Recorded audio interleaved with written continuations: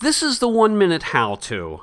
Item 138, how to prepare cholent. On this show, we've got Avrom and Bubbe, and they're going to explain to us how to prepare cholent. Guys, can you first tell me a little something about yourself?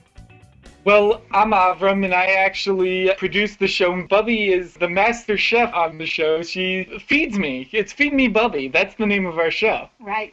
And it came about when Avrom graduated college, and he wanted something to do until he would get a job. And he said, you know what, would you help me out and make a few meals? And I said, for video, and okay, fine. But what happened is he started getting so many emails, I thought he was joking. Well, when he showed me the emails, it was so overwhelming. He says, let's continue. Look at the requests you have. And as a result, that's what started doing. So the one that we got the most requests for the recipes, those are the ones that I have so far done. But it's been incredible. Since we've started, we've gotten emails from Israel, Japan, Africa, Australia. The list goes on and on. So it's just amazing. We haven't even made it to our first year anniversary yet. We were invited to the Vaughn Conference in San Jose this past March, and it was quite exciting and interesting.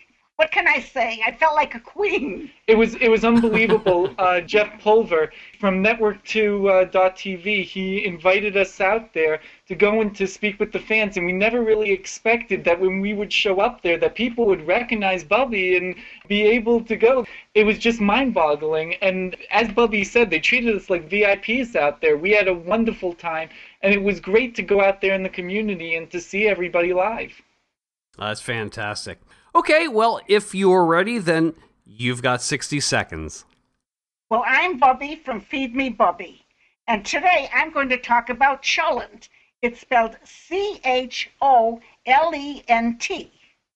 And cholent is a tasty stew, or you can call it a thick soup, which includes meat, potatoes, and sometimes barley and several types of beans in a variety of combinations.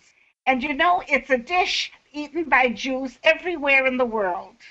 It's very easily prepared. It has to be made in a heavy pot with a tight lid, reason being that it is cooked for 16 to 20 hours. Traditionally, it must be prepared by Friday before sundown and pre-cooked at least halfway through. The religious people place it on a metal sheet over a low flame of a burner on top of the stove, or nowadays we can use a crock pot, which is a lot easier. So there will be no active way to cook the dish. We are not allowed to cook on the Sabbath, so that this way when we come home from the synagogue Saturday after services, we have a hot meal.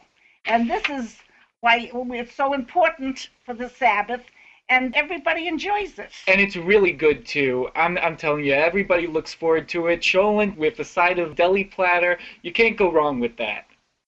Now, I guess what I'm wondering here is, why is this particular meal so popular? Because it's a meal that tastes good. The longer it cooks, the better it tastes. And because it's easily prepared for the Sabbath. As I said, we are not supposed to cook on the Sabbath. And, you know, everyone would like to come home after a morning at services to have a hot meal. And this is, you can almost say, a dish meal. And the thing is everybody goes and puts their own spin on it. Some people even go, I've heard they take a full bottle of ketchup and they put it in their cholent. Well, some people would use a lot of... I've seen it happen, though. But it tastes good. Just like a stew, the potatoes and the beans get browned.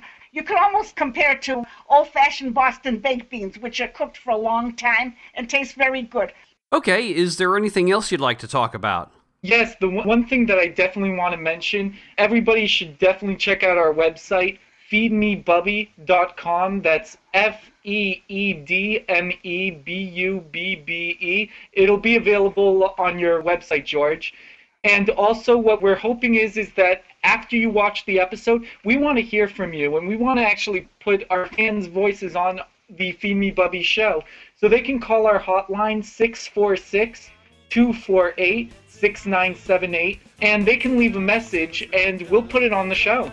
Well, that sounds great. Thanks a lot, guys. I appreciate it. Thanks for having us. Nice talking to you.